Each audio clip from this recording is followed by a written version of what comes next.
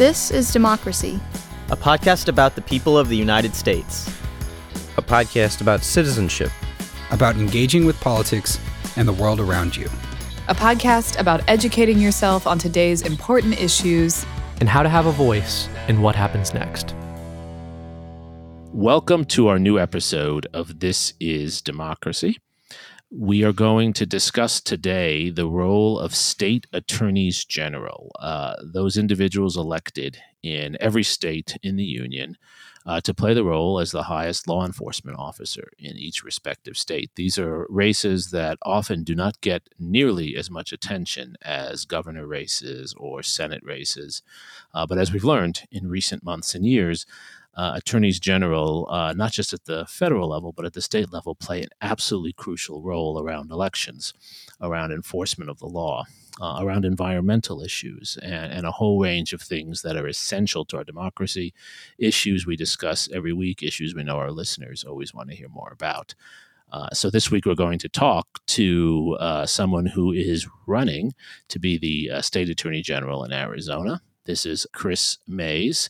Kris is the Democratic candidate for Attorney General in Arizona. As I said, she has served on the Arizona Corporation Commission from 2003 to 2010, and she's a professor at the Sandra Day O'Connor College of Law at Arizona State University. Kris, thank you for joining us. Thanks, Jeremy. It's great to be here. Before we get into our discussion with Kris, we have, of course, our poem from Mr. Zachary Suri. Zachary, what's the title of your poem? Prayer at the Sickbed of Truth. Wow, I'm a little concerned to hear this, but let's go. Before a dozen empty seats, talk and talk. They find us napping and build a city of lies. It chips away into powder like talc, like talc. It's not like it matters who lives and who dies. In the windows as our forests burn, great urn. On the street, in the schools, it bakes, boils, and fries. The earth will, yes, continue to turn. Don't learn. There isn't anything but what your money buys. Please, ask me again if this is real. It's real. Ask me again if you should just do what you please. Ask me again, I beg, is this real? It's real. Or the sky can't be blue. The dog has no fleas. Before a dozen empty seats, talk and talk. Look, do you see it? Tell me, do you hear the cries? We are hurt, we are hurting. They squawk, they squawk. Yes, there is still truth. Do you hear how it cries?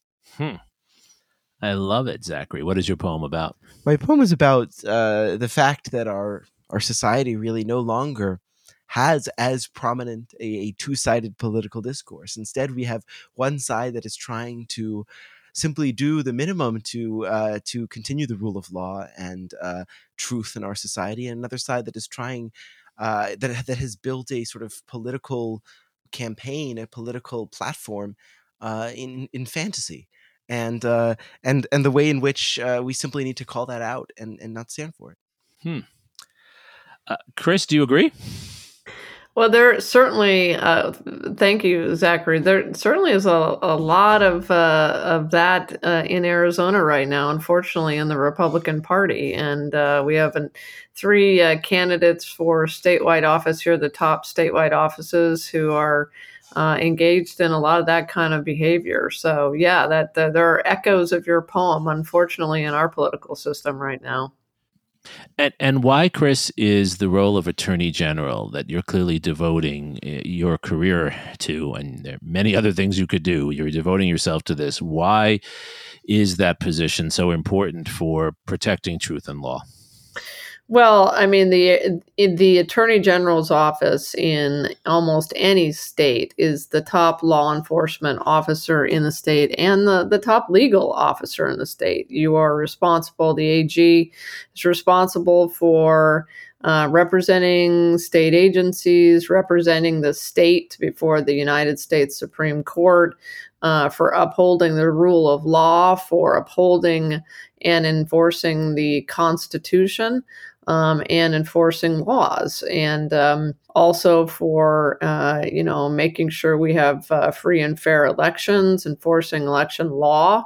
And unfortunately, in our state, we have a Republican Party, or at least the leadership of the Republican Party, that it would appear no longer actually believes in the rule of law, no longer believes in democracy, and is willing to go to great lengths to undermine democracy. And I think you see that in a lot of the actions around the fraud that happened out here, the efforts to send fake electors to Congress in the 2020 elections, and ultimately in the candidates that have just been nominated by the party for governor, for attorney general, and for secretary of state.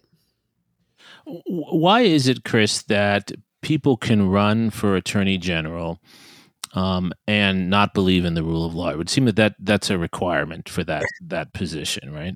Yeah, I mean, it is a bare minimum. At bottom, you've got to believe in the rule of law. You've got to believe in upholding law and protecting the Constitution, enforcing the Constitution. And so it's hard to believe. I mean, really, it's surreal in a lot of ways that we have gotten to this point in Arizona and in other states. But that's where we're at. It's a very dangerous place to be. And I do not think it's hyperbolic to say that in many ways, American democracy runs through the state of Arizona in 2022, because if we elect an attorney general or a secretary of state or a governor who refuses, for instance, to certify the 2024 election, then we will essentially have lost our democracy. And attorney general races are particularly important in this regard, because not only are they usually a part of the certification process for presidential elections, for elections, they also are responsible for making sure that our election laws are followed. And if we have an AG in any of these states who refuses to do that, it puts our country, our democracy, our republic in grave peril. Taking a quick step back, I think many of our listeners are aware of the importance of attorneys general and maybe vaguely aware of the role that they play in their states. But could you maybe, for others, describe what the specific responsibilities and powers of an attorney general are, maybe with Arizona as an example? Yeah, I mean, the powers are very broad, actually, in most states. And so, like I said, the attorney general usually represents state agencies, is the lawyer on behalf of state agencies. So that's sort of the basic duty of the AG. But attorney generals often, in my case, would be responsible for prosecuting white-collar crime, for going after, drug smuggling and drug smuggling offenses. For instance, we have a fentanyl crisis in our state. There's public corruption, so I would be responsible for prosecuting public corruption wherever it is, whether it's in government or elsewhere.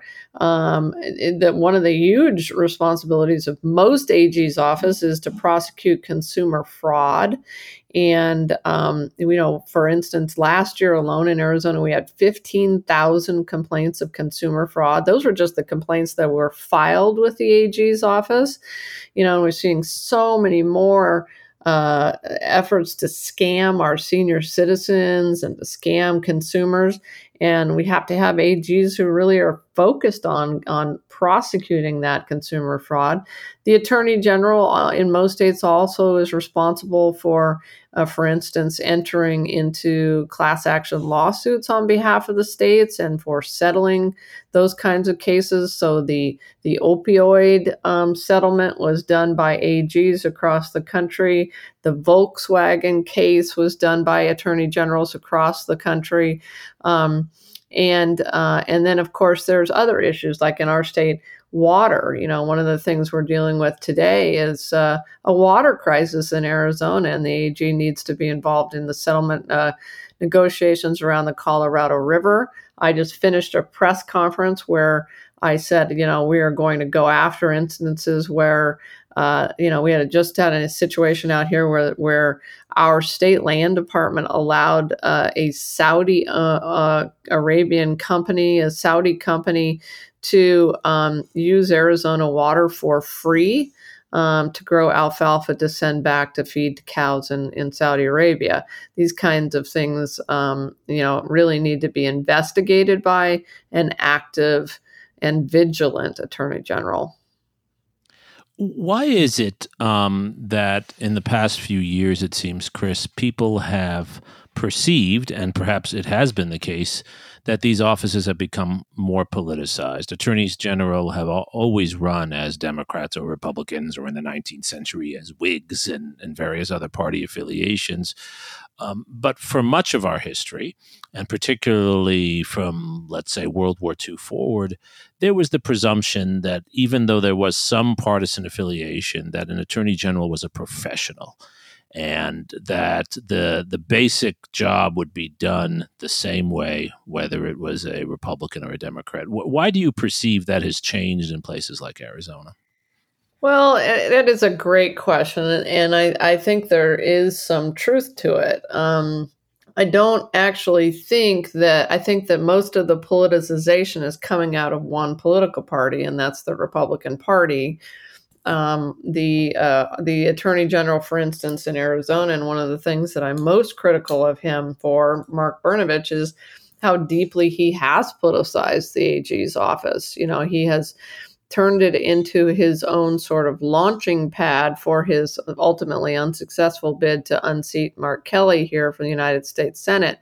He, for instance, took millions of dollars out of that consumer fraud fund I was just talking about and put it in something he called his federalism unit, which was basically designed to go after highly politically charged lawsuits that really looked more designed to get him on Fox News than anything else. And they were lawsuits that were mostly doomed to fail, but that were clearly sort of coming out of one political ideology. And that's really unfortunate, because you're right, Jeremy, this office should be as nonpartisan and apolitical as any statewide elected office is, except for perhaps the last one that I held, the Arizona Corporation Commission, which is Arizona's Public Utilities Commission. So, you have in the AG's office what is supposed to be the top law enforcement officer. That is not a political job. In the case of a Public Utilities Commission, you regulate utilities, you set energy policy. That really shouldn't be a political job. But, in just too many cases, I think you see in many, and again, I hate to say this, in many cases, it's Republicans who are seeing these jobs as good sort of stepping stones to making it to the governor's office or making it to the United States Senate. That's really too bad. What I have told Arizonans is that I am going to leave politics at the doorstep, and my job is going to be the lawyer for the people of Arizona. My opponent, for instance, talks like he wants to be Donald Trump's lawyer. I want to be the people's lawyer, period, full stop. So I think that's traditionally how people had talked about the office. So I think you're resonating with the real course of our history until recently, and resonating with what democracy needs. Democracy needs the rule of law. How would that look in practice, let's say, with one of the most controversial issues that I think every state attorney general faces, the question of abortion? Right. I mean, how will you try to depoliticize that issue? Yeah, and you're right. It is an extremely difficult issue, and that's one of the. I mean, there's so many things that are unfortunate about what the United States Supreme Court did with the Dobbs decision, but it certainly instantaneously through this very highly charged issue back to AGs and to the states, and has created a nightmare scenario, really, where you're going to see ongoing litigation both within states and probably between states, as you see really egregious and terrible situations like in which states that have banned abortion attempt to extradite women from another state back to their state. One of the things I've promised to do as Attorney General, we're not going to extradite any woman for an abortion prosecution to another state, or we won't allow any woman to be extradited out of Arizona. These are the kinds of crazy situations that we are facing now that the Supreme Court has issued the Dobbs decision and overruled and overturned Roe. How would I handle it? Look, my job as Attorney General will be to uphold the Arizona Constitution. And like a number of states, or several states anyway, Arizona has a very, very robust right to privacy in our Constitution. And the Arizona Constitution is the highest law of the land. That right to privacy, Article 2, Section 8, which guarantees that no person shall be interfered with in their homes or in their private affairs, I believe makes these trigger laws that are on the books in Arizona and that date all the way back to the Civil War era unconstitutional. Unfortunately, the current Attorney General, Mark Brnovich, and my opponent for Attorney General want to re-implement, restore that 1901 law that bans all abortion and would put doctors, nurses, and pharmacists in prison potentially for up to 5 years for assisting with an abortion. And I got to tell you guys, this is wildly unpopular with Arizonans. The vast majority of Arizonans, something like 87% of Arizonans, believe that abortion should remain legal and safe in all or most instances. And I would venture to say the number is even higher when it comes to the number of Arizonans who believe that this should remain a private issue, and that the Arizona constitutional provision protecting the privacy of Arizonans should be the law of the land in our state. So I will enforce the Arizona Constitution, and when I'm Attorney General, we will never prosecute a woman, a doctor, a pharmacist, a nurse, a midwife, or a doula for abortion or abortion care. But how do you handle an issue like that, where the law is so clearly on one side, or the truth is so clearly on one side, and there remains an intense opposition? How do you remain apolitical while enforcing the law when it seems like the rule of law is itself political?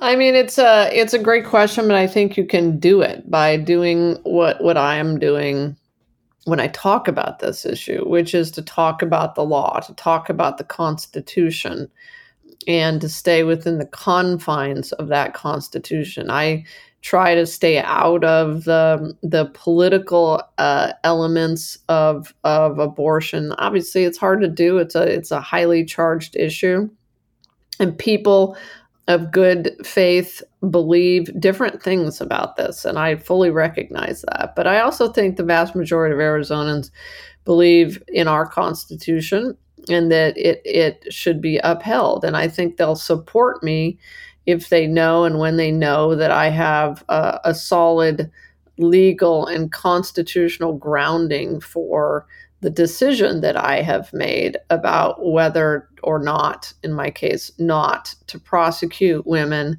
doctors, and nurses for abortion. And so I think what you do is you just have to continue to talk about it in terms that are grounded in the Constitution and the legal reasoning behind why I'm not going to prosecute people for abortion in Arizona. Ultimately, there will have to be a political solution to this question. I mean, the people of Arizona will need to put this issue to rest, and I think they're going to. I think that in a couple of years we will have a ballot initiative in 2024 that will say Arizonans believe in the right to choose, that Arizonans believe in privacy, and that abortion should be legal. That will be on the ballot. I believe it will pass overwhelmingly based on the polls already in Arizona. And so the Constitution will have even more clarity than I think it already does. And I really like your point, Chris, about the way we talk about issues. This is a recurring theme for us each week, and it goes back to the history of our republic from its very founding. Democracy is not simply about power. It's about justice and about the ways in which we frame our discussions, which is why our founders spent so much time arguing and writing about these issues. 100% of the people are never going to agree on anything. But we have to make valid arguments that are not simply about my side being right and your side wrong, but more about a process of justice. And I think you did that really very eloquently right now. It's about the Constitution. It's not really about what you think, right? Yeah, it's about the Constitution. It's about the process of justice. It's about the fact that, we recognize that there will be likely a ballot initiative in the future where all Arizonans will be able to again weigh in on this issue. And I think I also like to talk about our Constitution, because the Arizona Constitution is it's a marvelous document. It was fashioned between 1910 and 1912 when we became a state. It's actually a quite progressive constitution. It was crafted during the sort of trust-busting era of the United States, sort of Teddy Roosevelt times. We had very progressive Republicans and conservative Democrats who gathered at our constitutional convention, and they crafted this very robust right to privacy because they were concerned. They also crafted a corporation commission that was elected statewide. They were worried in that case about the power of monopoly utilities, the power of big railroads over individuals. In the case of the right to privacy, they were worried about an overweening government's power to intrude on the privacy of Arizonans in their homes, in their private affairs. And so I think that is our Constitution. And that is the supreme law of Arizona. And I believe it's my duty to uphold that Constitution until it is altered or changed. It may be changed. I think it will be to actually reinforce the right to choose in Arizona. And as you said so well, that's the core mission of any state attorney general, which is to defend the state's constitution. Yep. If I could ask one more question, and I ask this in light of the current politics that we're in, what is it like to be a woman running for this kind of office, an office that's traditionally been held by men, where there is such a sort of forceful argument, almost violent argument often made on the other side? You're taking this away from us. You're not doing what we want you to do. If you could just reflect on that. I know many of our listeners struggle with these issues. Many female politicians. My wife deals with this, so I'm curious your perspective as a woman running for this office. Yeah, it's interesting, and I obviously was a woman also running for the Arizona Corporation Commission, which was also traditionally a male dominated office. I think I was only the maybe fourth woman ever elected to that office in 100 years in Arizona. I would only be the second woman ever elected attorney general behind Janet Napolitano. She was AG before she was the governor of Arizona. And I would be the first mom ever elected in Arizona history. Wow. Yeah, but long past time probably for that to happen. But, it's interesting. And you're right. There's a lot of aggressive, language used, in even some violent language used on the other side. But I tell you, I'm pretty tough too. I'm a pretty aggressive. I'm pretty aggressive in defense of my views and in defense of what I think is right for Arizona. But I think here's the deal. I mean, I believe that Arizonans are ready for common and really crave common sense, solutions oriented elected officials and politicians. They're kind of sick of the nonsense rhetoric that we've been getting, especially from Republican politicians who want to keep talking about the 2020 election. And, my opponent wants to decertify the 2020 election, which is not only illegal, there's really no mechanism to even do it. So, it's utter absurdities. And they want people who come to the table, whether they're a woman or a man, who they just want people to come to the table with solutions to the really hard issues that we have in our state. We have a water crisis. We have a fentanyl crisis in Arizona. We have an explosion in the levels of elder abuse in Arizona. We have a consumer fraud crisis in Arizona that has to be tackled. We are one of the, if not the fastest growing state in America, one of the fastest growing states in America, which presents issues, but also great opportunities. And, we have an extraordinary opportunity to shine, to be a great state. But we've got to do better in so many of these areas and metrics, including education funding, and I want to be a part of that solution. So, I think that whether you're a man or a woman going to the polls, however old you are, however young you are, I think they're going to be looking for people who are talking about issues, who are talking about the future, and who are not talking about the 2020 election.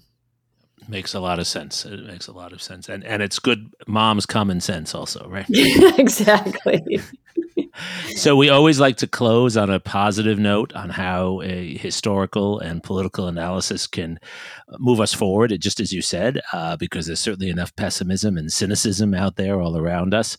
So how can our listeners who want to make a difference, how can they get involved? What do you think would be most helpful for them to do? Boy, here's my pitch. Wherever you are listening in the United States of America, or wherever you are, but especially in the U.S., take a look at your attorney general's races. These races are going to be critical in 2022 for the future of our country. And make sure that whoever you're voting for believes in American democracy, believes in the rule of law, and is not focused on who won the 2020 election. And I think if you do that, if you focus, we've got incredible AGs running across the country who are going to be pivotal to defending our country's democracy in 2024. People like Dana Nessel in Michigan, Josh Kaul in Wisconsin, of course, me in Arizona, Jen Jordan in Georgia, Daniel Uhlfelder in Florida, Rachel Garza in Rochelle Garza in Texas, and Aaron Ford in Nevada, among others. These AG races are really critical to whether or not we can preserve a healthy democracy in America. And we absolutely can, and we absolutely must. This country has given us so much. And whether you are, the leader of a nonprofit, the leader of a corporation, a mom, a dad, a teacher, these races are critical to our future and to the future of our kids. Zachary, are young people paying attention? I think they are. I certainly am, as someone who's going to get to vote for the first time in 2022. Yay. And I think that really, I think that young people want common sense and they want it fast. And I think that hopefully with a new generation of voters like myself and a new generation of citizens, we will have a push towards a more common sense, problem-solving, dedicated, public service-oriented government. Do young people understand, though, what Chris has explained so well, how valuable and important attorneys general are? I think so. I do think that the digital age has in some ways made at least campaigning more superficial. Not that it ever wasn't. But I do think that that young people have the ability to be much more informed than in the past. They have access to this kind of information, and the important thing to do is to try and give them not just give them access to this, but encourage them to learn about these issues and to get involved and show them that they have a place in this discussion. Right, to seek the truth, as you said in your poem.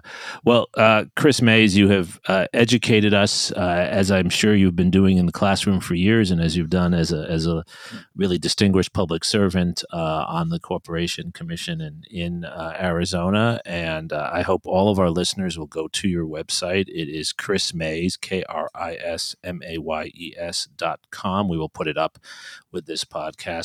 Chris, thank you so much, and good luck with your race. Thanks, Jeremy. Great to be with you guys. Wonderful having you on. And Zachary, thank you for your poem as always. And thank you most of all to our loyal listeners for joining us for this episode of This Is Democracy. This podcast is produced by the Liberal Arts ITS Development Studio and the College of Liberal Arts at the University of Texas at Austin. The music in this episode was written and recorded by Harris Codini. Stay tuned for a new episode every week. You can find This is Democracy on Apple Podcasts, Spotify, and Stitcher. See you next time.